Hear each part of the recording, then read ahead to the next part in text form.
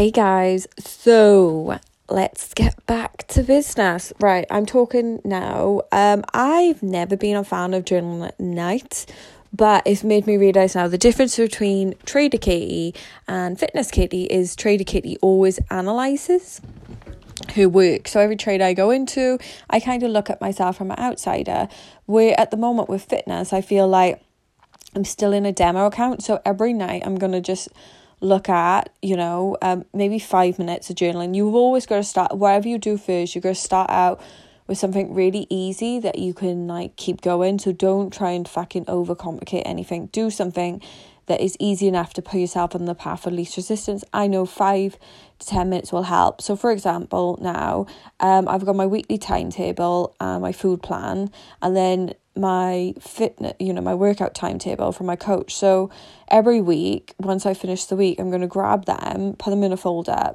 but then add this journaling that I'm going to do at night. So the journaling will be like, how was nutrition today? How was your workout today? What was,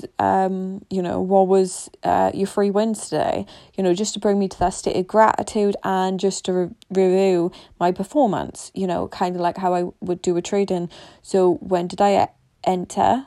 When did I exit? And how did I feel? That's the important thing. So that's how you learn as you go along. So I know now when I comfort eat and stuff like that, I'll write it down and then I'll start becoming more aware and conscious by doing this. And plus, it'll just make me feel like I am a badass bitch, Hope it helps. See ya.